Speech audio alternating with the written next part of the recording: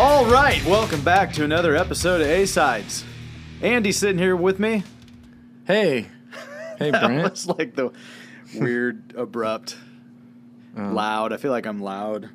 Like Will Ferrell, I cannot control the volume of my voice. Yeah, well, I'm just, I'm excited. What can I say? I need to crack into this beer, so I'm going to start off by talking about this beer that I'm going to drink. Andy's enjoying a pretty basic-ass Shock Top.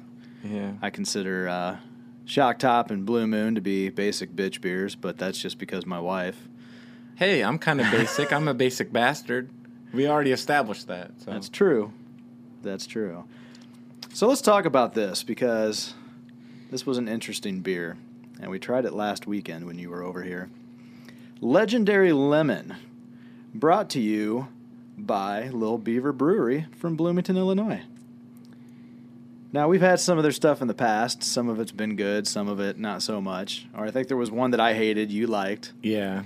This one is unanimously fucking hated, I think, between me and Andy here. I'm going to drink it anyhow, just because I thought that it'd be fun to drink something that tastes like fucking a combination of bath water and piss and talk about it. So, sugary bathwater. Sugary bathwater and piss. That is how I describe this beer. So, I had one yesterday. It was quite the chore to choke it down, but I thought, I'm going to give it a second chance because it's hot. It was like a hot day, nice day to sit out on the patio. I thought, like crisp, lemony refreshment sounds good. And then I fucking realized, no, this was really terrible. Like, this wasn't going to be any better today just because it's like hot and sunny out. So let's take a drink. Let's see if I can express again how much I dislike this. Oh, there it is. It's weird because it is really crisp and refreshing at first. And then it leaves you with this terrible fucking aftertaste.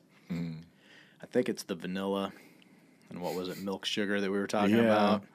And it's like, who the fuck paired vanilla with lemon? It's actually just, it seems like it would be a good idea, but not when the lemon tastes like straight fucking lemon juice.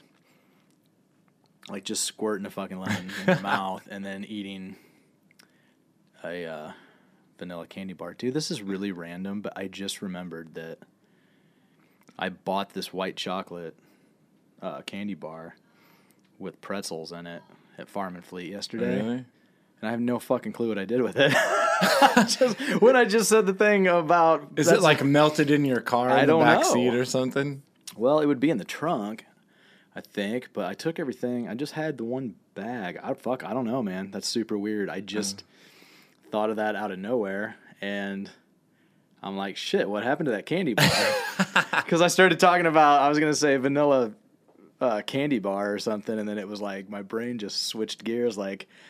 Oh, shit. Wait a minute. I bought a fucking candy bar I never ate yesterday. Granted, I don't need it. My stomach is, probably better off, but now I'm like... Is that a statement really on what kind of day confused. you had? You're just... I don't know. I had a pretty good day yesterday. I was productive. I cleaned my closet out. Oh.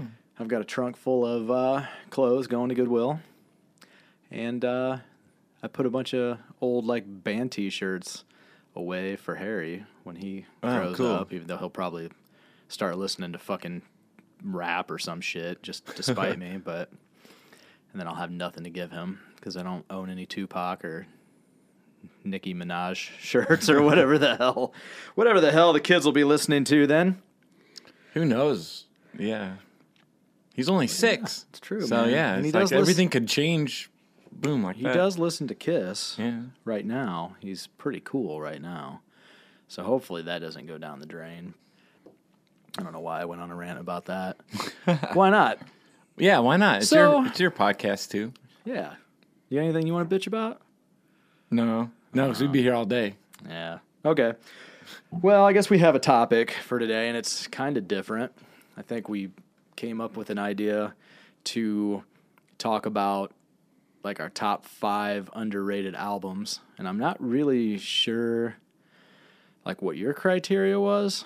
I kind of wanted to see where you're going to go with it because Yeah, because I think we had an idea of, is it like a combination of a couple of our ideas, I think? And you had said something like, well, they didn't sell as well. So that's why I want a clarification on that. yeah, we probably But I should have was kind of discussed this going more, by but- too, like, albums, I guess, that like you don't really hear anybody talk about, or that they're always at the bottom of like lists. Because I was looking online too, okay. trying to see where other people would kind of rank these albums within their respective bands, and they're always at the bottom too. Yeah. Yeah, I guess so this is how I went into it, because there could have easily been like a bunch of underrated albums by bands that people don't really know. Like like our friends know them and shit, but not like, the mass population. Yeah. Like, so I went into it with like, okay, I'm going to make like the rules for myself kind of simple, really. Like an 80s band that had a lot of success at some point, or, whatever.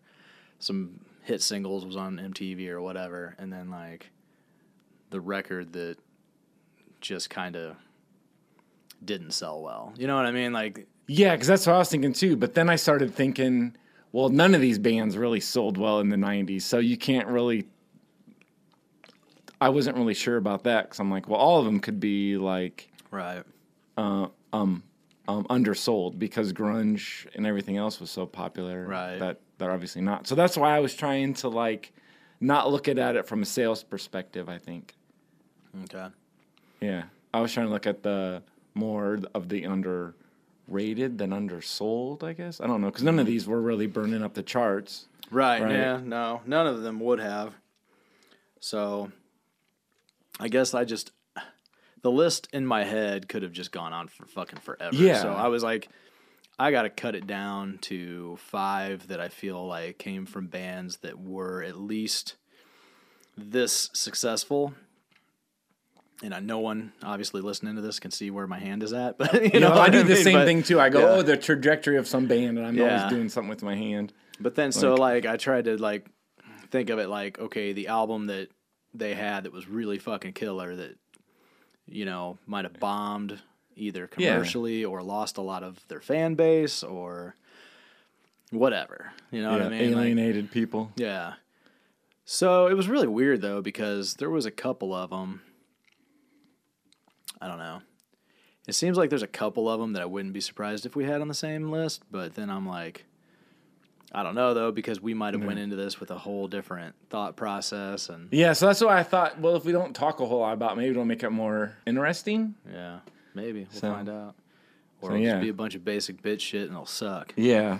Bunch of basic. Well, then why don't you bastard- start it off then? But here's the thing: I didn't rank these because I thought, well, you can't really rank them Yeah. because it's like apples to oranges. They're like different bands. I mean, Right. it's one thing to rank them within their own Right.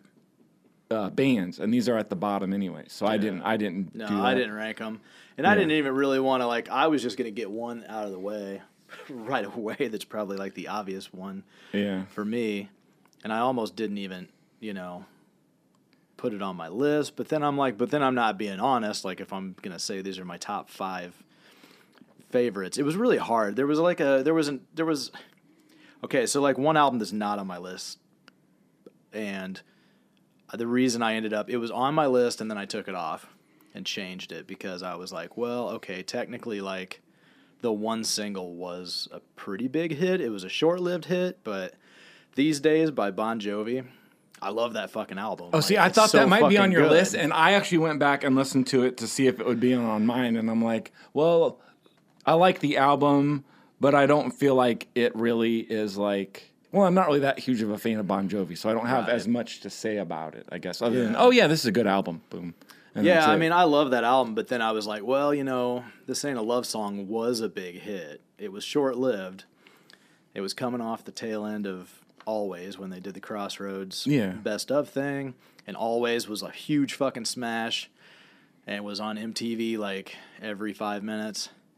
And you know, This Ain't a Love Song came out, and I think that, I mean, it was on there a lot, but I think a lot of people didn't like it. I just remember people not liking it. Yeah. And I actually thought it was the better song. I thought, man, it's a great song. Like, it's just a better, like, it's not as sappy as Always and cheesy. Yeah. Like, it's just more of like a real fucking song. And then there was just a lot of great songwriting on that record. But I thought, well, I don't know if I could consider it underrated. I think for the most part, it is, because most people are going to talk about, you know, Yeah, if you talk about New Bon Jovi, Jersey it's like Slippery or When Slippery When Wet, yeah. even though, like, I'm probably still going to say I like Slippery When Wet maybe a hair more than these days. Just depends on the mood I'm in, I guess, Yeah. you know, which version of Bon Jovi I want, but it's easily those two at the top for me, and I think a lot of other people would probably be like, well, no, I'd still rank Keep the Faith above that, blah, blah, blah. So that was a rant about the album that didn't make my list. Yeah. It was cut from the list, you know, and there was some other good ones. I had a hard time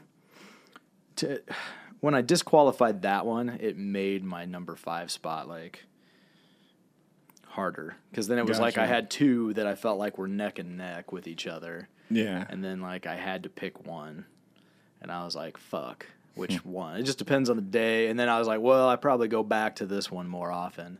And so I'll just make a liar out of myself, and I'll go into this conversation instead of starting with the album that I said I was going to start with.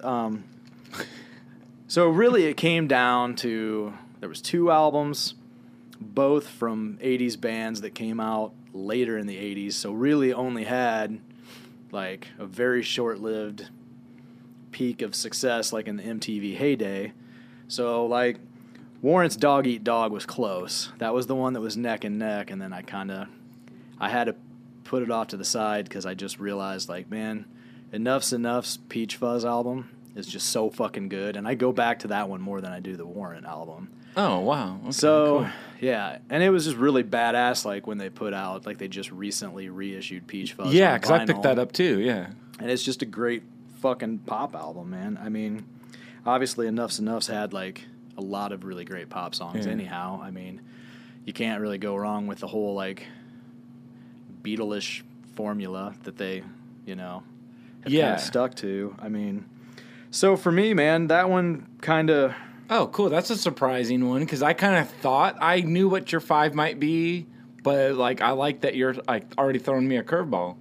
Cool. Well, I was trying. No, I wasn't really trying, but I wasn't really. Like I said, there was so many to choose from, album-wise, and so I had to make kind of like this strict rule book to Yeah. follow. Like, have this kind of, I don't know. Yeah. I had to follow the whole formula and keep it, and to the point to where I almost, with Enough's Enough, was like, well, were they big enough? And it's like, well, yeah, Flying High Michelle, okay, that was a big enough song. Like, Fly High Michelle was on fucking MTV enough to where it's like, yeah, they were big enough, and it was a really short-lived success. They obviously weren't as big as some of the other bands that we'll obviously talk about in a little bit, but it was still big enough to where I feel like enough people probably would, always go to Strength or the debut or I like Animals with Human Intelligence. Yeah, that's a great album too. And those are like the 3 everybody's going to probably talk about. You know what I mean? Yeah. So, even though I'm sure that the hardcore fan base is going to be like, well, no, that's not underrated. Peach Fuzz is awesome. We all know it's. Yeah. I'm like, well, okay, yeah, great. We do. Like, anybody that really is into music and into these bands is going to know that's a great album. But, I'm sticking with, like, the popular opinion of just, like, any knucklehead that maybe only kind of listens to what's on the radio. They're going to be like, oh, Enough's Enough only had that one song or 2 songs if they remember New Thing, which was even kind of a shorter-lived hit, So, whatever. That's my story. So, I don't know, man. I was gonna I even like the Christmas song on there that they got. Yeah, I know. I was going to say, I pulled up the track listing because, like I said, I was going to do that. And I was like, well, talk about a specific song. But then I'm like, or talk about specific songs and like the highlights and stuff. And it's like, I guess it's such a solid record to me. The opening track, Let It Go, is obviously just like, when I think of this album, that song instantly hits my fucking head. But then I really like that Kitty song, It just has like such a cool, I don't know, it's just cheesy, So, and now that hooks in my head, like I just... Yeah, isn't there one at the like second track or third, like You're Not Me or something? Yeah, that's a good one too. Yeah, I mean, it's just a pop... Great pop song loaded fucking record. And... all killer, no filler. Fuck yeah. So, if you've never heard Peach Fuzz from Enough's Enough, pick it up today. Yeah. At your local record store. If those exist in your town. All right, whatever. All right. Moving along. Andrew? I've got one. And, like, so when we first, like, started talking about these underrated albums, I had, like, a few that came right to my head, like, right away. Like, I thought of this one from Alice Cooper, like, The Last Temptation. I'm like... So I just started throwing out 90s albums, or like Def Leppard, like Euphoria, and then even Dokken, like Dysfunctional. But I'm like, those are ones that, like, even the Dokken Dysfunctional, that's already in a conversation. People are already kind of talk about that. Yeah. And I was like, so I do have Dokken on this list, and so I guess my first choice is Dokken, Erase the Slate. There's one where people said they did one that was like a new metal or some kind of weird album, and I think that's between Dysfunction and Erase the Slate. I can't remember. It's like Shadow Life. I think that's the title, and that's the last one with George Lynch. And people seem to just go, oh, well, once George Lynch was out of the band, they didn't do anything anymore. But this Erase the Slate had like Red Beach from Winger in there, and like, I don't know. I think it's a really good album, and it holds up with all their... I don't know the record, so 80s stuff, but yeah. Unfortunately, I'm not a Dokken fan at all, so this is all. See, then maybe it is underrated. This is all on you, buddy. In the conversation, people kind of do talk about Dysfunction or Dysfunctional, I guess, that album when they got back together. So it's really not underrated because people at least talk about it. You know, this one, like, nobody, like, I don't know of anybody talking about it, and like. It's got some cool songs. There's like a Mad Hatter song. They do a cover of that one from Harry Nilsson. And then there's like a song, Change the World. I don't know. It just seemed like a return to form for the band, I guess. Yeah. Because some of those bands who were kind of like trying to fit into the 90s, they did like a grunge album technically or something like that. Well, this one actually, it was June of 1999 when it came out. And it sounds like a return to form for the band. I'm using like air quotes. Yeah. So it sounds like the classic 80s thing. Yeah. And I don't know, but I'm agreeing. I don't know. It was a good album, so that's what I'm going with. Dokken, Erase the Slate. Hard for me to have much to say on that one because I'm not a fan of the band, and so it just kind of was like, I just got to let you roll on that one, man. You're the Everybody's probably going to like hit stop once they heard Dokken, or at least Jim Glass was going to be like, boop. He might scroll ahead. I don't know if he'll stop, but you know. Yeah, like, I don't know, man. I don't hear anybody talking about that album, but... Well, I feel like, you're off to a pretty damn good start as far as being a little bit more obscure. And I guess maybe I am, too. I don't really know. I feel like, for the most part, I guess to me... I was trying to do my homework, I guess, and you're doing the same thing. There's some that are obvious where it's like, I guess some of these bands weren't, like, selling, but then there's stuff that's just way off the radar, and I was trying to, like, think... Yeah. I was trying to do a little bit more critical thinking, I guess, or something. I guess you probably did more thinking than I did because I think mine's kind of about as basic bastardy as I can get.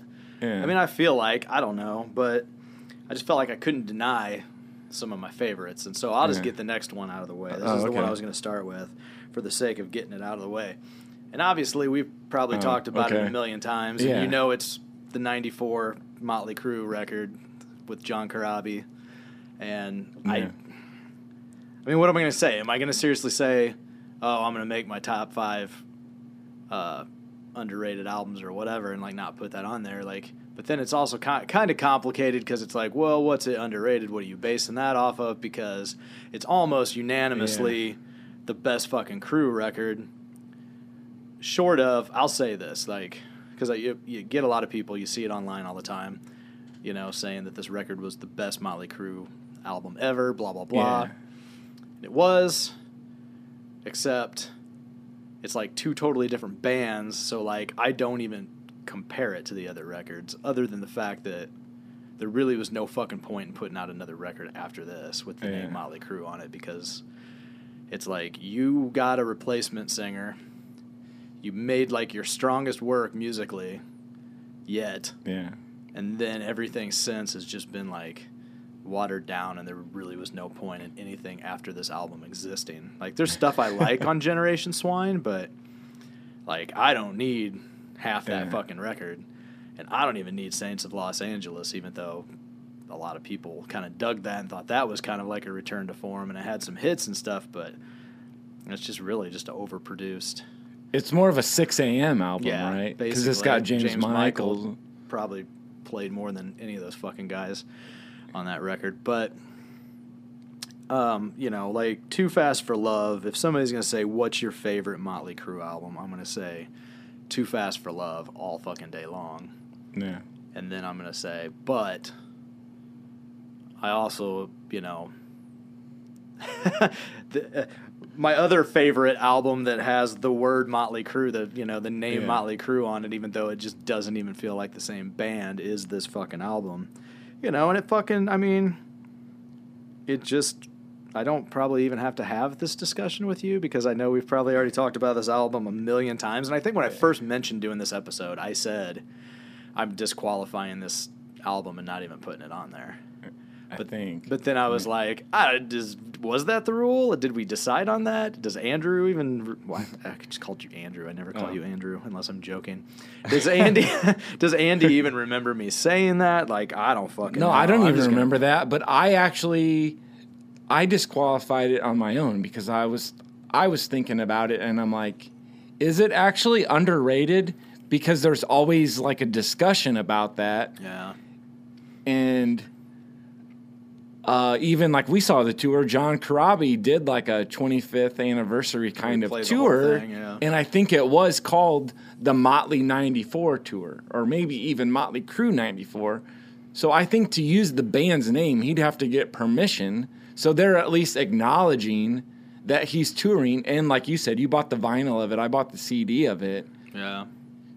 So obviously there's some kind of a demand for it, I guess. So that's why I'm like, is it actually underrated? If it's, I guess it just depends. If it's getting more exposure now on the internet and stuff, right? It's like people are talking about it. But that's the thing: is this day and age, there is a group for everything. Like even that Dokken record, that I have no fucking clue what you're talking about. But I guarantee you could probably find some forum somewhere where it's just people jerking off over that album. Dude, Red Beach is your solos, man, his tone or something like that. I mean, but that's the thing. It's like, so I just based it on whether these albums were a flop when they initially came out. Was there any commercial success? I mean, and with the Enough's Enough one, it's like, well, there obviously wouldn't have been any commercial success. It was 96, and those bands were all pretty well fucking done by that point. Yeah.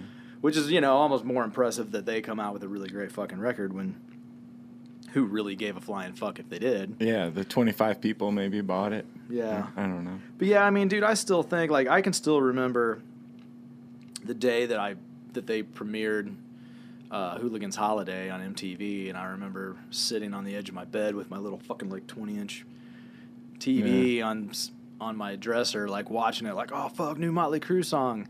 And I didn't even, I was young enough to where I wasn't really on top of, like, what was going on. Or Vince Neil even being out of the band, right? Yeah, it's like, because I knew he did, like, a solo album and shit, because I remember seeing the video for Sister of Pain on Headbangers Ball. Almost said Hairbangers Ball. Anyhow, so I had seen that video, and I thought that was really cool and everything, but I guess I never, like, I was too young.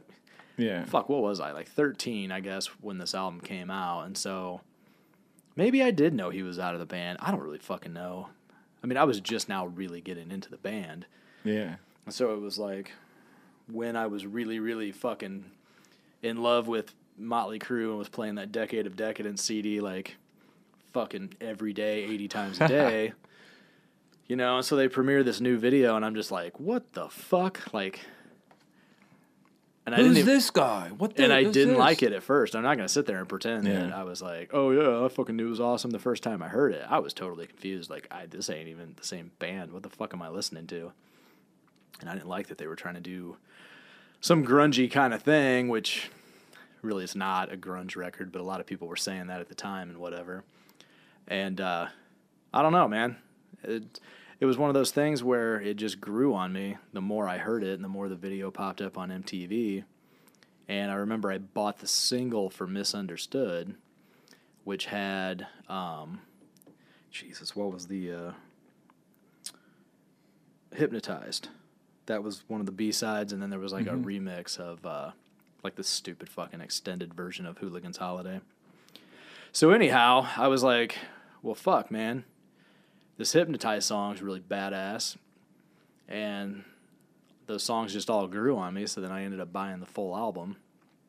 And, you know, back in those days, it was like I only really bought the singles because I might only have like $5 in my fucking pocket or something. And I couldn't afford to drop like $12 on the CD or whatever it was, and so I just, you know, they had the single for like $4.99 or something, and I, you know, bought it and fucking just played the shit out of it, and then got the whole record and was like, God damn, like how the fuck did I not think this was going to be good? You know, I just felt stupid because by that point I was almost like a late bloomer getting to the party, although, you know, there's plenty of people that probably still haven't heard that record and would be blown away if you played it for them now. They'd be like, oh fuck, why did I write that off? Why didn't I listen to it, you know?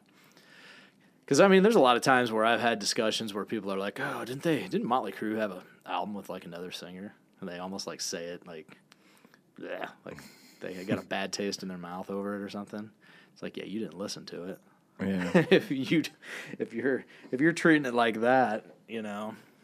But anyhow, I'm not going to go through talking about highlights on this because it's such a great fucking album front to back. I mean, and I guess I kind of already did talk about some of the songs. Like Hypnotized, I don't even know why the fuck that didn't make the record. That was such a great fucking tune.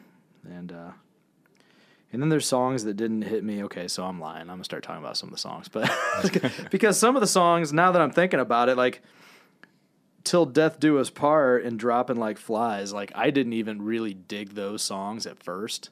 Even though I liked the whole record, but those weren't like the standout songs to me. But like years later now, those are a couple of my favorite songs. Maybe it's just because I fucking like played Smoke the Sky so many fucking times over and over again, or like Welcome to the Numb because it just was such a cool riff and it was so fucking crazy that, you know, there's just ones that I probably wore out when I was younger. So now when I go back and listen to it, it's like there's just different things that I appreciate differently about it. And to me, that's what makes a great record. Like something that really like 20 years after the fact, 30 years after the fact, just starts like taking on like this whole other you just forget about it because you have certain ones that you like and then some are kind of... Right.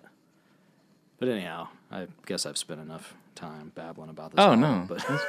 But so, all right, well. All right. Well, I've got one that is probably a little bit obscure as well. The second one I have is Dio's Angry Machines from 1996. And I looked at, like, I started Googling, like, Dio top albums or Dio albums ranked. And everybody puts this one at the bottom. And, like, I don't know. I even wanted to put it at the bottom, too, because last year, like, right before the pandemic, they were reissuing 4 Dio album, the last 4 Dio albums on vinyl and CD, and the CD had bonus tracks, like live tracks and stuff. It was Angry Machines, like Magica, Killing the Dragon, and like Master of the Moon. And Angry Machines is the only one that I didn't pre-order. I'm like, I don't need that fucking record. It's stupid. There's nothing good on it. Well, then it kind of like last summer, I ended up buying it anyways, and it still has some strong stuff on it because I felt like, I don't know how familiar you are with Dio stuff, but like, Really, just the first few, like some of those later records, like those. yeah, or like, well, like he had got back together with Black Sabbath and did Dehumanizer. Right, which is fucking killer. Which, yeah, it's like angry and like doomy and like, I don't know, it's awesome. And I even underrated that myself until it got reissued. But then after that, he went back to his own band and did like Strange Highways. So I always felt like that was just, it sounds like Dio's version of Dehumanizer. And then Angry Machines kind of sounds like the same thing. Like he's still doing this really weird kind of angry shit where usually he talks about rainbows and now he's singing about shit. It's like, it's weird hearing Dio sing about angry shit and not sing about rainbows, you know, because he even said he listened to the classic shit. And it's like Rainbow in the Dark or like, I don't know, even the band Rainbow and shit. Well, this has some cool songs. And like, so on this Angry Machines, there's one that really stands out to me. I'll say this as a song. It's called Double Monday. And he's talking about, like, he even introduces the song because there's a live version of it. He's like, this is about the worst day of your life times 2. And then he's like, Double Monday. Well, at the time, during the pandemic, when they re-released this album, they furloughed a bunch of people where I work. So our staff shrunk. So it's like Monday was the really shitty day because you think if people are buying sunglasses online and they're buying stuff on Saturday and Sunday, all those orders roll over onto Monday. So really, I had a double Monday every Monday because you got twice as many orders. So I was like, fuck, dude, Double Monday. So I don't know. The album kind of stuck with me. So you connected with Dio. Yeah, so I connected with Dio and Double Monday. And it is, like, everybody says this is Dio doing, like, grunge. And I think it's easy for even the Motley Crue thing that you just had an example. Everybody just goes, oh, well, these bands were trying to do grunge. Just because they did something different doesn't mean it was necessarily a grunge album. Dio wasn't out there wearing flannel and shit and like Doc Martens or something. I mean, Kiss, like, their Carnival of Souls, like, that one does. that one sounds like there's some really good songs on there that I love, but some of them do sound just like Alice in Chains, and they're even kind of doing that kind of too intentional. Yeah, that one, it's like, I feel like that's the one where it's like, if you want to accuse somebody of trying to make a grunge record just to fit in, like, I'll let you slide, and you can get away with calling Kiss sellouts for that record. Yeah. Which is great that it fucking, well, didn't technically come out. Yeah, but it's too lazy, I guess. That's where I'm going. It's too lazy to say some of these are grunge albums, because they're not. Like, what makes it a grunge album? No, they're not at all. Yeah, and even grunge bands don't even sound the same. Nirvana doesn't sound the same as Pearl Jam. No, I mean, none of those. I think grunge was more of a look or just a reaction to whatever came before it. Like the early Alice in Chains stuff really still had a lot of the 80s kind of cock rock thing going on, you know, so Dio, Angry Machines, it's not a bad album. It doesn't deserve to be at the bottom. I mean, Master of the Moon deserves to be at the bottom. So it's kind of lazy, and it just seems like it's kind of just boring. Yeah. I'm sold, man. All right, man. I'm Dio, Angry Machines. All right, dive into that album and, you know, give it the chance it deserves, according to you. All right, well, my next one, I felt like this was almost too easy because we kind of just talked about it, but I couldn't help it. Like, if I'm being honest and I'm saying that this is my top 5, it's my top 5. So, Stomp 442 from Anthrax. I could not have it on there because that one is just overlooked on all the different aspects, all the different angles we're trying to look at this and consider, like, well, what makes it, you know, underrated and whatever. Because this one, like, financially, well, probably that too, but, you know, as far as, like, sales commercially, and yeah, they probably financially lost their ass on it. Like, they probably, you know what I mean? Like, it was a flop all the way around. Plus, like, even being a fan of Anthrax and following them online and stuff, like, you don't really hear this album talked about very much. And I think even like when I saw them live, which was back when they still had John Bush in the band, I don't even remember if I think they might have played Fueled and that was it.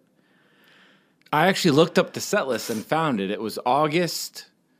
I don't remember the exact date, but it was August of, you said 2003 or something. And I looked at the set list and I think, they might have played Fueled and that's it. But like, and it's just such if a they even great hit anything at all. album with, Random Acts of Senseless Violence is, one of my favorite songs of theirs, and King Size was fucking badass. Riding Shotgun, In His Own, the whole goddamn thing. Because man. And it's another one where, I mean, there's just stuff that gets, like, over the years, like, it's one of those that's front loaded, you know what I mean? Like, the first 3 songs sound like fucking hits, but then as the years go by and you listen to it more and more, I think the rest of the record starts growing on you to where you're like, fuck, I never really gave this one that much attention and blah, blah, blah, Yeah, and we were talking about Bear at the end. Yeah. That's a good song. There's a lot. I mean, there's not a bad song on it, There's better songs. Yeah, than man, others, good choice. So, thank you. Yeah. Thank you. But yeah, I felt like, do I really want to put it on there? Because we just talked about these guys. But, I mean, if I'm just being honest and making the list, with the criteria in mind that I said was going to be my basis of how I was going to come up with this list, then I mean, I have to put it on there. Kind of like the Motley record. It's like, if I don't put it on there, then I don't know. Maybe I just made too many fucking rules for myself, so I decided to put it on there. But it's something you like. So these are ones that I like. Like, I do feel like maybe like the Bon Jovi one is overlooked because it's not as popular as the other ones, but I don't have as much of an attachment to it. So that's why I was picking. That's why I disqualified it, because I've got more of an attachment to maybe Dio or Dokken, and stuff. So you're doing the same thing. You're like, I got more of an attachment to this. I mean, these days that album, it's like I keep bringing it up, even though it wasn't technically on the list. But it's like the only reason I disqualified it was because I do feel like that single was big enough to not call it a complete fucking commercial failure. I just think, the longevity of that record, none of the hits kept a life of their own. That lived on, like, you still hear fucking obviously Living on a Prayer, but, you still even hear, like, Never Say Goodbye, which was, like, a hit, but then, like, it seemed like it wasn't played that much for a while, and then it's kind of still, every once in a while you hear it, and you're like, fuck, they still do play this on the radio, and, and even Lay Your Hands on Me from Keep the Faith. It was on that album, wasn't it? I might be getting my shit all mixed up in my head now, but maybe that was on New Jersey. I don't know. No, that was on Keep the Faith, wasn't it? Fuck, who cares? Anyhow, I don't know, man. We're not talking about Bon Jovi here today. I know, but, just, I guess the point is, like, that to me is, like, a qualification for considering an album underrated, too, if, like, maybe it had a short-lived commercial success, but then, like, it ended, and then you never heard from it again. You never heard the fucking singles on the radio anymore, and so I don't know. I'm really just broadening the rule book as far as what makes an underrated album at this point. But that's all right. Whatever. So my third one, I don't know. I tried to look up, like, because at least the other two that I had, Dio, Angry Machines, and the Dokken, Erase the Slate, you can kind of tell those are underrated or something, or not even. They're so far off the radar because I saw that they were released in Japan before they were released in the United States. So obviously they're playing to that market more than even America. But this, like, my third one, I was trying to look up because I was looking up what you said, like sales might account for it. So I was trying to take that criteria into consideration. So I don't know anything about the background of this album, but I've got Rat's 99 album. Because that really, though, all I know is that's never in the conversation with Rat. Because when I was kind of getting into him, or there's like a group of guys I was hanging out with 10 years ago who were like 20 years older than me, and they worked at like a hospital, and I would kind of drink with them and watch football with them. Yeah. One guy was big into Rat, and he goes, "Yeah, man, have you ever heard of like Infestation? That's an awesome album." But nobody, like, or even some of the people we're friends with now that went to the Pekin shows and stuff, nobody ever really talked about Rat's 99 album. And I don't know, did they play that when they got back together? Anything from that album? I don't know. I don't think so. Yeah, like they probably might have played Eat Me Alive. I don't know. I don't remember the set list.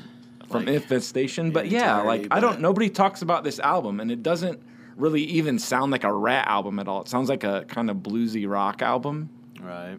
Or it's really mainstream. Like, there's no kind of sleazy Sunset Strip sound. And Right. I just think, like you said, sometimes good songs are good songs, no matter what it is. And I feel like there's good songwriting on this album. So, yeah, Rat 99. Or Yeah. was I would have Rat. never seen that one coming, you know? I don't know. I like it. I think if I was going to pull anything from that, but then it's like, is it considered underrated by your criteria, would be the first Arcade album. But then, like, that's Yeah. one that, like, really is revered amongst fans. Like, people are like, yeah, it's, like, the best Rat album that wasn't Rat, you know what I mean? Like, Yeah. So, Or maybe this I overlooked because I don't think Robin Crosby was part of it either. Like, I looked up and he wasn't in there, but the other four guys were. So, and Yeah, it's I mean, weird I because love they had Rat, like but- Jack Blades wrote some songs. I think like Jack Russell. So it's kind of got a weird like sound to it. So maybe that's why people don't talk about it. But I don't think it's bad. maybe I'll give it another shot. I don't know if I ever listened to it all the way through. I kind of gave up on them after, what was Hey, the well, there's one? a song "Gave Up, Given Up." So Oh, then there you just go. you just I gave gave up on it. I given up. Yeah, I don't know. It's like Detonator was killer. That one had a lot of really cool stuff. And then there was the one. What was the one that they put out? God, I can picture it, and I'm drawing a blank, but whatever. Isn't there something like Collage, or was that, That was it. B-sides or something? Yeah, or Collage was like came out in like '95 maybe. Yeah. I don't know. I didn't like it. I kind of just gave up on them after Yeah. that. Like, fuck these guys. So, Yeah, like I don't know. So yeah, like people let me know in the comment section if this is underrated or Fuck I'm just you, Andy, you're weird or wrong. whatever. I don't know. I kind of you know, dig though, it. you've always had like the knack for picking like the most, like, like your favorites of everything seems to be like the shit that people are like, what the fuck? Like, Yeah, like even that's Denny nobody's was favorite, like man. Cheap Trick special one. He's like, yeah, you're special, all right. That's funny. Yeah. Yeah, I like that album. That's still a good album. It's just not. Yeah, it's just not in the conversation of like Maybe the not. cool shit. Yeah. Hey man, you had I- Mighty Wings. You were talking about that Yeah, for a good fuck, 5 minutes. That's a great song, man. I'll still stand behind that one. all right. So what's next for you? All right, my next one, and you probably saw this one coming because I feel like, you know, we've Oh, known well, each no, other. I don't, because all the stuff I saw coming you haven't talked about Oh. or whatever. Well, this one I'm thinking you probably saw coming because I feel like we've talked about it enough. But so Native Tongue from Poison. Oh, okay. I mean, come on. Yeah. How's it not going to be on my list? And it made me a Richie Kotzen fan from that moment on. Yeah. You know what I mean? Like I was interested in whatever he was doing after the fact because it's like, who the fuck's this guy? And I can remember KZ93 premiering Stand Oh, wow. on the radio before this album, and like a long time before this record came out. Because I remember they said they were going to play the new Poison song. I was like, oh shit! So I like scurry for the fucking cassette tape, pop it in, and I record it off the radio, and I listened to it like, I don't know. In my head now, I'm thinking it was like a year before the record came out. But obviously, like when you're a kid, everything seems so fucking long and takes forever. Yeah, really. But I can remember this album like I was like so anxious for it to come out, and then it like wasn't coming out for some reason, and kept calling everywhere, and they're like, oh no, it's not out yet. And I'm like, what the fuck is supposed to come out?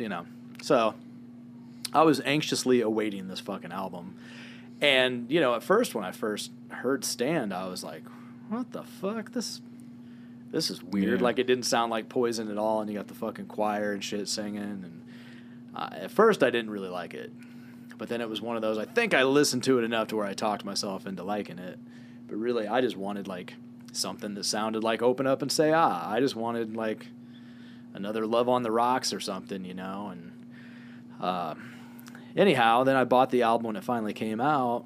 And obviously, I put it on and didn't know what the fuck to think because it was so dark. And, like, even the album, the artwork, it was like, it's just dark and weird, and I didn't know, it's like, I don't know if Yeah. anyone could have listened to that going into it thinking, oh, this is the new Poison album. Like, I don't know if anyone could possibly listen to it and just love it right away. But then it was like, okay, as I'm listening to the album, it's kind of growing on me song by song. Like, finally, like, Body Talk comes on, and I'm like, okay, this sounds more Poison. Like, it's at least about sex, right? Like, it's at least kind of dirty or something, It was like the closest thing to a cock rock song on there. And then, I don't know, some of the other shit, I guess, maybe kind of sounded a little bit like Flesh and Blood, Flesh and Blood kind of was almost like the transition record where they kind of went from like the party rock shit to this. But I think because Unskinny Bop was the hit on there, it's like, I don't think that people really remember that record was a little bluesier itself and a little bit more Aerosmith, Yeah, because like you're saying, they had like Poison at least had an album in between or whatever that was kind of transition. Motley Crue didn't. They're just like, okay, Vince Neil, boom, and then here's something else, and you're just like, what the hell? Yeah. Although, I mean, if you think about it, Primal Scream was a little darker in a way, a little heavier, a little bit more of like a heavy blues rock. Yeah, what's that thing you told me riff. about where it's got that like that pick thing? Isn't there that kind of where it almost has that rev up sound? Yeah, there's something. There's some different guitar work, I guess, that's not really present. Yeah, I don't before. know. Yeah, I mean, it just was darker, heavier. So it was almost like there was that. Although that was just like a new song for a greatest hits thing. So Yeah. it was kind of just like a one song that kind of maybe was transitioning into a darker place. So maybe they would have made that record. Not that record, but they might have still made a darker record even if Vince stayed in the band. But, with these guys, I mean, losing Cece, it was like, I don't know, man. Gaining somebody like Richie that could play like he played and could sing like he sang. I mean, that was the thing that at first I think was so hard to swallow was like, you got this guy singing circles around Bret Michaels on his own fucking record. Like, this guy comes in, and I remember I bought the live thing because there was a live Laserdisc thing called fucking 7 Days Live, I think. Oh, because there was a live album that I heard. I remember They we put it watched out that later. at your house one time. Not the Laserdisc, but right. They put it out later. I bought like Okay. a bootlegged copy of the Laserdisc. I think at Co-op, on VHS back. Yeah. Fucking Jesus, I don't even know. Over 20 years ago. yeah. I was like in high school or maybe, probably high school. And then later, back, like when DVDs were kind of the new thing and they started reissuing a lot of the VHS stuff on DVD, they actually reissued that on DVD. So I ended up buying it on DVD as well. So I played the fuck out of that. But, dude, it was just so weird because he's like clearly the talent of the band. Like, you watch him live and he's like just straight up fucking bad motherfucker the whole time. Just playing circles around all of them, singing circles around Bret Michaels to the point to where it was like, yeah, he just needs to not be in this band, But I was glad he was because, man, I mean, this album is so fucking good that, if there's one thing I could really say about this album, although there's a million things, because I love it and it gets better. Like, the last half of the record is probably better than the first half, At least I feel that way now after living with it for, nearly 30 years at this point. God, it kind of makes me feel old to, like, say that kind of shit out loud, but this really, like, the ballads on it, to me, are what really set it so much higher than so many other albums, because if there's one thing I was tired of from 80s bands, it was ballads. Because the whole power ballad thing, and it put a lot of them on the map, at least as far as... They got to be like a formula kind of deal. It was very formulated, and it just, it broke all these bands into the mainstream a little bit more, and they're all fucking having top 40 hits and whatever, and they become a household name because of these ballads. Like, You know, your parents are like, no, I don't want you to listen to that rock and roll. That hard rock, heavy metal music is garbage. And then next thing you know, Every Rose Has Its Thorn comes on and they're turning the radio up like, well, I like this song. And it's like, fucking poser. No, but anyhow, the great thing about the ballads like Until You Suffer Some Fire and Ice and Theater of the Soul, those are just two great fucking songs, dude. And they're not like in any way, shape, or form the fucking power ballad. They're not the Poison ballad that you came to know and love or whatever, you know? They're just really good fucking songs, man. Yeah. And even now I listen to them, I'm like, man, they are just... Like right now I got Theater of the Soul in my head. Like the chorus is just going and I'm like, God, that's such a great fucking chorus, you know? I mean, this was like the one rare record where Poison had fucking good lyrics. Yeah, because how some of those other songs are going through your head... Like when you mentioned the album, like 7 Days is in my head, and that's one where it's like he's talking about 7 days getting over a girl. Bret Michaels and guys like Paul Stanley, they're not supposed to be getting over the girls. They're supposed to be the guys getting the girls, right? You know, and not having the heartache. Yeah. So they even kind of changed up their subject matter too, not just kind of the sound of it. Like it was a whole kind of it's a mature change. album. It's mature is a good word. Yeah. And it sucks because it like, okay, it didn't sell well. It was a flop. The tours, obviously, they weren't as big. And so what does Poison do? They try to go back to the whole cock rock thing, which, I'll say this, Crack a Smile with Blue Saraceno. Yeah, some of those songs are pretty cool. It actually, as far as like a return to form record goes, like I would almost put that on my like top under. Like if this list was longer than 5 songs, it would probably make it too because I always thought that some of those songs were great. Even like some of it's really, really fucking cheesy to the point of almost being fucking terrible. But that is what Poison was. Yeah. And it was, you know, some of those songs were like Poison returning to the party rock band singing about nothing but sex and partying and shit. But like the songs were better. Though really, they were. I agree. Just because it's not nothing but a good time, and it's not that super dumbed down generic fucking rock that you're used to, and that they still play on the radio. Like to me, half that fucking record could easily replace Nothing But a Good Time or Talk Dirty to Me on the fucking radio. Yeah, and you know, they just weren't given the chance. So I don't know why. Maybe I should have put that. Maybe it would have been more interesting to put that on my list because, you know, in a lot of ways, like that's the one. I think, like, again, Native Tongue feels like a pretty basic bitch move on my part because, yeah, it's underrated in the sense that it didn't sell well and blah, blah, blah, blah, blah. All the other shit I'm just talking about. But, like, it is kind of commonly known, kind of like the Karabi Crew record. Like, people just that are fans of music and these bands, it's pretty unanimous that this is a great fucking record. And people love Native Tongue. The people that love it fucking love it. Like, there's, you know. But there's probably plenty of people that fucking hate it. There's probably, you know, I'm hoping there's people out there that's going to chime in and comment and fucking laugh at me. And be like, you know, you're such a fucking dork, man. Who puts that on their list? Yeah. You know? Yeah, come on, people, fire away at us. Yeah, which it might very well be Denny. I don't know. I mean... Yeah. He'd probably be the first person to make fun of me for it, but I don't know. Or maybe he loves this record too. I have no fucking idea. I don't know how much we've discussed this album. I feel like you and I have a lot in the past. And so that's why I kind of figured you probably had me pegged on this one. So yeah, kind of. Yeah.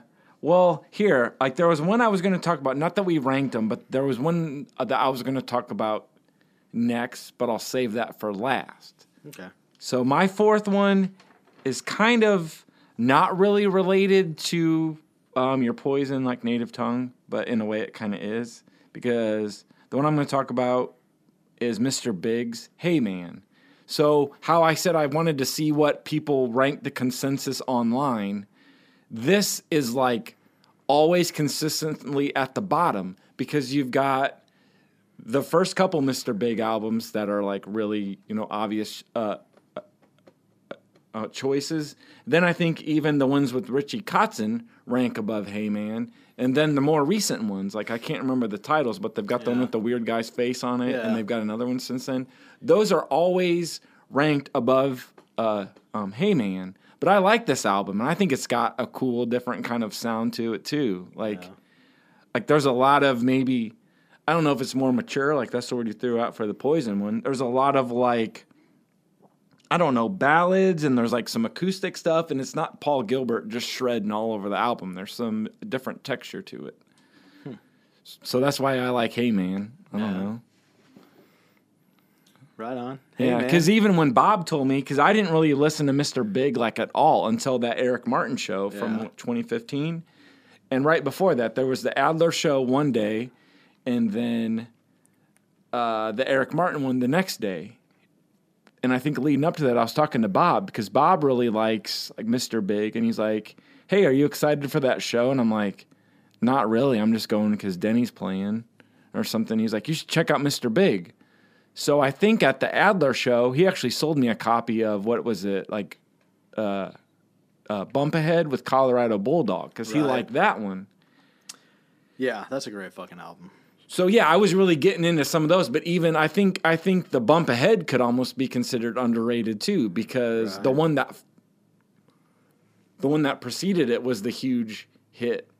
Lean into it. Yeah, so nobody really talks about Bump Ahead a whole lot either. But the one that makes my list is Hey Man, and I really like songs like There's the Chain and Where Do I Fit In and Going Where the Wind Blows. And I kind of feel like some of those lyrics, I kind of like sometimes I don't know where I fit in, so I kind of like there's an emotional attachment to it. Yeah, like I kind of listen to some of those lyrics, and Well, I mean, dude, I'll be honest. It's one that I ignore for the most part. I mean, maybe I haven't given it enough of a chance, but yeah. So that's why I was trying to go with the overlooked, like too. I guess I kind of like skip ahead from lean into it and bump ahead with Yeah, because the Richie Kotzen stuff's pretty cool though too. Like the what is it? Like Actual Size. Mm-hmm. Yeah, that's got some cool stuff. But yeah, like I guess this one I'm talking about is right in the middle of those. Yeah. But so all right, that was my fourth one. Right so on. Mr. Big, but actually, like we're talking about, like some of these other bands, or Enough's Enough. Like nobody really ever talks about Mr. Big anyway. So true. Yeah. Who's to say? All their stuff's probably underrated to basically the general, I guess, population that listens to music, anyways. Right. So that's why I wasn't sure if I should even include Mr. Big. Well, that's the thing about this is our show, and you can include whatever the fuck you want. Yeah. So all right, man. Dang, we're kind of moving along here. We are. This is weird. So my final one, drum roll, is Waiting for the Punchline from Extreme. All right, I knew that would be on there too. Yeah, that's one that I've just always, I don't know. I've been pretty vocal about that one. How much I fucking love that album. I've always just swore like, dude, it's my favorite Extreme album. Hands down. Like, it's not like, well, I think it's, underrated and really Pornography's my favorite, but I think this one's really cool. No, fuck you. Like, this blows their whole other fucking rest of their catalog away. It just does. Yeah. I mean, I like the first couple records. I didn't like 3 Sides to Every Story. I've tried over the years to just every once in a while I pop it in and I'm just like, nah, fuck this. I can't. Like, I still have it. I'm pretty sure it's still, sitting on the shelf over there. Is that the one with Rest in Peace? Yeah. Yeah. It's just a turd of a record, man. I don't know. They just were way too pussified by that. By that point, man, it was just, I don't know why. I just, whatever. Fuck that record. I'm not going to talk about it because I never did like it. But I feel like when Waiting for the Punchline came out, like, I think everybody kind of gave up on him by that point, because, I don't know. I think there's got to be other people, a lot of other people that thought that 3 Sides to Every Story was a terrible record, just like I did. And obviously, like, commercially, it didn't do what More Than Words or, Wholehearted did. I mean, and there's like Get the Funk Out and stuff that were hits too, but obviously those ballads, the acoustic stuff was kind of what really, made Extreme like a household name with those fucking songs. And then Three Sides to Every Story, I think, like, yeah, I think, you know, Rust in Peace and what was the other song on there? Was that the single? Cupid's Dead, was that maybe the other single on Three Sides to Every Story? I don't remember. I just remember the rest Did I say Rust in Peace? Yeah, yeah, but I wasn't going to say anything. I know I said it, was like, did I say that? Like, Rest in peace. because, you know, 9 times out of 10, Megadeth is cooler to talk about than Three Sides to Every Story. So, but at the end of the day, I don't really remember what made me, you know, honestly, dude, I think the reason I bought this album was because I really thought the album cover was cool. It was just weird, but it was like, I remember seeing an ad in like Metal Edge or Hit Parader for this album when it came out, and there was just something about it just looked weird. Like, Yeah. this album, and I'm trying to think of something else, like Still Climbing from Cinderella. For some reason, there was just something about that album cover that always just was like, I just thought it was cool looking. See, I thought that might have made your list. Because isn't it...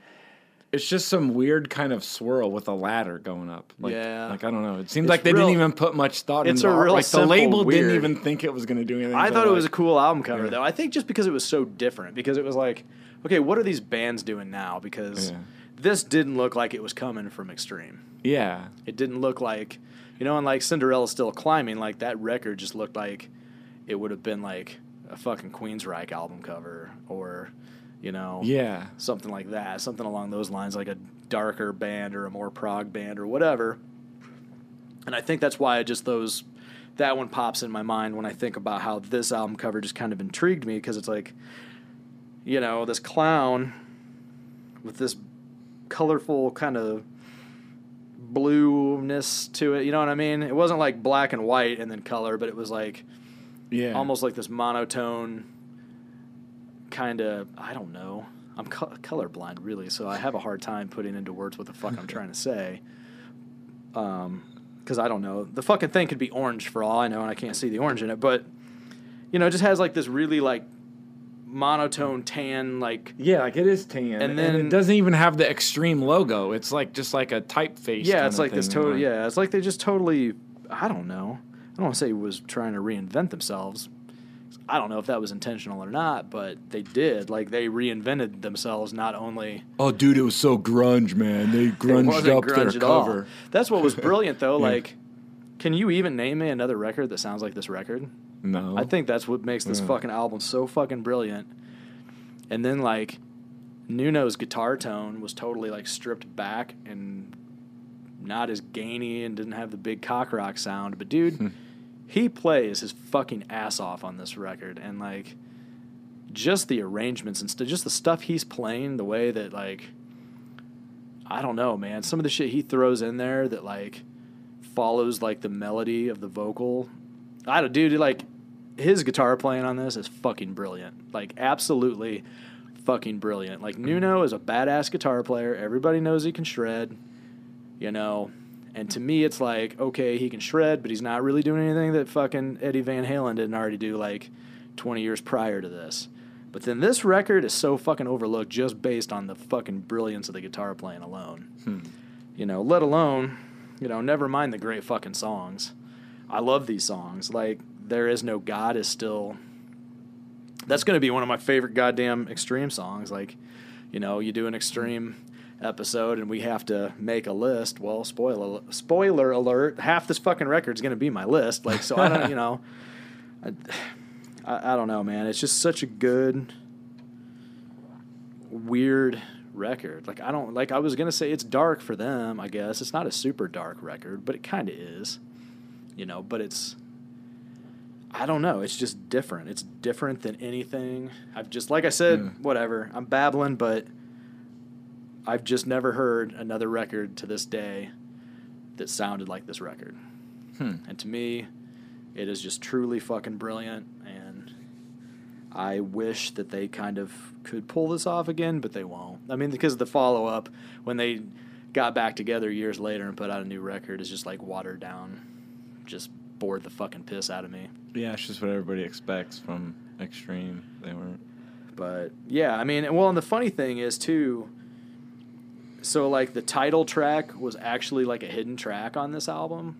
Like now you go in, you know, fucking like I got it pulled up in Amazon here, and it's just listed as a song. But like when that came out, it wasn't listed on the back. It was like the album was over, and then it's like, wait, what's this? And something else is fading in, you know, and then they kick into that waiting for the punchline song, and I'm like, fuck, you know, it's a secret song.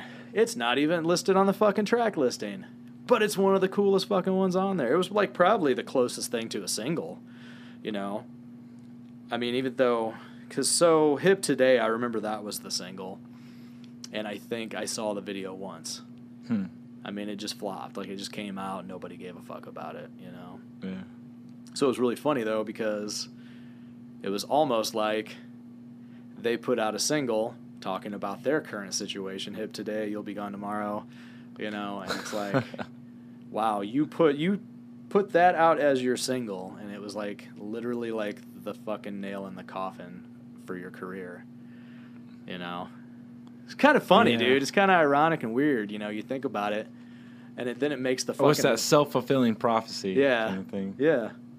So I don't know, man. There's stuff that when it came out, I wasn't like the song "Naked." I was like, it's a little weird. Like maybe I was just too young and insecure to listen to another man sing about his naked body, whatever the fuck. But now it's like, man, I really like that song. I think that's a really great fucking song. And Leave Me Alone is like a standout, you know, kind of dark tune that, I don't know. But it's weird because that's like I was saying earlier, like what really to me makes a great record is like when you can go back 20 years after the fact, you're listening to it and you realize, oh, all of my favorite songs back then when this record came out are now like still cool, but now like all the songs that I kind of just thought were the okay songs back then are like the standout songs to me now. That's, you know, that's pretty brilliant, really. I mean, that to have a record that you've heard so many fucking times, you've lived with it for 30 years, and then like one day you just realize, wow, this almost has like a whole different life to me now. Like I dig all the shit more now that was my least favorite shit back then. So that makes it really cool because it's like still interesting. It's like how is this still interesting to me now, you know? So damn, I don't know how I can follow this. Well, I'm just done. Let's quit. Andy only did 4. Yep, I only did 4. All right. Andrew, you're number 5. I could probably choose any album from this era of the band, and it would fit for underrated. My last choice is Black Sabbath's album, Forbidden. It's their last album with Tony Martin. Yeah. And it came out in June 95, and everything that I saw online is everybody said, oh, Black Sabbath is trying to do like rap metal. But they weren't. I think it's just a thing like how you're saying. If a single gets released and it sounds different, everybody just pegs the band as being of that sound. Like how some bands were labeled grunge, even though they might have had like a down-tuned like song that was kind of thrown out to radio. Right. Nothing else on the album sounds like the single that was released, Illusion of Power. So that did have like Ice-T from like Body Count on there, and he did a rap verse. But it's not a rap metal album. It's just one song that started the album. But you just didn't go any deeper than that. Yeah. And so why I chose Forbidden was because, for that reason, because it's not rap metal. But there's some like good songs on there, like, and I think why I went for it being maybe overlooked was because some of the other stuff with Tony Martin, he seemed to, even the first album, I guess, with Tony Martin was what, Headless Cross or something. Even like people that might like be familiar with this era that are listening, like I saw something where Tony Martin, like was even getting shit from Tony Iommi for his lyrics because he's like he thought the band was satanic, so he just starts singing about Satan and all this stuff. Whereas like Ozzy and Dio's lyrics weren't even about Satan at all. But I think Tony Iommi came into the band and he goes, "Wow, this band's really dark. I better sing about Satan and crosses and shit." So they've got like some album called Cross Purposes or Headless Cross or all this shit. So then finally on this album, I think Tony Martin maybe got it, and he's not singing about, like, he's not trying to force any kind of Satan or, like, religious lyrics or something. He's just singing about other stuff. So that's why this one kind of stands out. But nobody gave a shit about Black Sabbath at that point. Right. And even I've read something, too, where Tony Iommi's going back and he's, like, remixing the album. So maybe... I heard he was doing some of them, some of those records. Yeah, because that's the thing, is like none of these really ones with Tony Martin are even online. Like I think there's one, like The Eternal Idol. But the other ones, I had to get cassettes from Bob just to hear these. Oh, really? Yeah, like, because you can't even find them this on CD or anything? Like for like $60 on eBay. I'm not paying $60 for a CD in like 2021. Yeah, right. Or even before. Even though everything's going up now, but it's so they are like reissuing Black Sabbath. Like you picked up Mob Rules and like Heaven and Hell and stuff, and they're reissuing on the Ozzy stuff. But nobody's even paying attention to Tony Martin. Shit, I didn't even pay attention to Tony Martin at first. I thought he was just like a Dio knockoff. Yeah. But even the cover of this album's bad too, so that might get overlooked. But well, a bad cover can it can turn people too. off. I mean, especially back then because it wasn't like you could. It's like a really bad Grim Reaper cartoon. Yeah. And it looks like shitty. Like they just doodled it from like a coloring book. Yeah. Or something. Well, and that's the thing is like back then, you had to commit to buying it. Like it wasn't like today where you could like sample the whole fucking thing before you buy it online. Yeah. Or just be like most people and don't even buy it no matter how much you like it. Well, I got it on Spotify. I can just listen to it whenever I want. Like, great, good for you, dickhead. But yeah. Yeah. So that's, I mean, dude, you had more curveballs in there than I did. Like I don't know. Maybe I was trying to overthink it and shit. Well, I guess I did find this album on YouTube, so I listened to. If we just had, the same fucking list, it wouldn't have been very interesting episode. So I'm not gonna lie. I thought for sure you were gonna have Metallica's Load on there. I just really you thought I'd have that on there? I just thought like, man, 'cause I'm wearing a Metallica. He's gonna fucking have put like Reload on there or something, Oh no, man. So I don't know. I mean, hey, I'm impressed with your list. I'm not trying to make fun of you. I was trying to like. I just thought he's going to walk in here and he's just going to piss me off. He's going to say something that pisses me off. He's going to have some pick that I'm just going to get up and walk away. Fucking Andy, the show's all yours. I'm out. Yeah, because my initial list, my initial 5 was the Motley Crue, like 94. It was Def Leppard, like Euphoria. But I was like, I looked that up when we were talking about sales figures. That one still sold. It still went. I think like it was a gold album or something, and they still even play songs from that album. Because that was kind of like their return to form thing, and they did kind of like I didn't have slang on here. You're like nobody's gonna have slang, but I was hoping you would. Shit. So yeah, my initial ones was Motley Crue, Def Leppard, Alice Cooper, Bon Jovi, and I even thought of the Poison one. But I was like, those are almost a little bit too obvious, maybe. Not that I'm giving you shit for it, because you really like those albums, and you like waved the flag for those albums. But when I came in and I heard those, I didn't really have a lot of attachment to the other bands or whatever, like Motley Crue and like Bon Jovi and stuff. Yeah. Well, and I mean, it's pretty, I don't know, I say it's really basic bitch of me, but no, it's I guess not. maybe just because, like you know that. Like, you already knew those albums about me and stuff, but, I mean, people listening, other than, like, our close friends are like, oh, God, Brent's talking about the fucking Motley 94 record again. Here we go.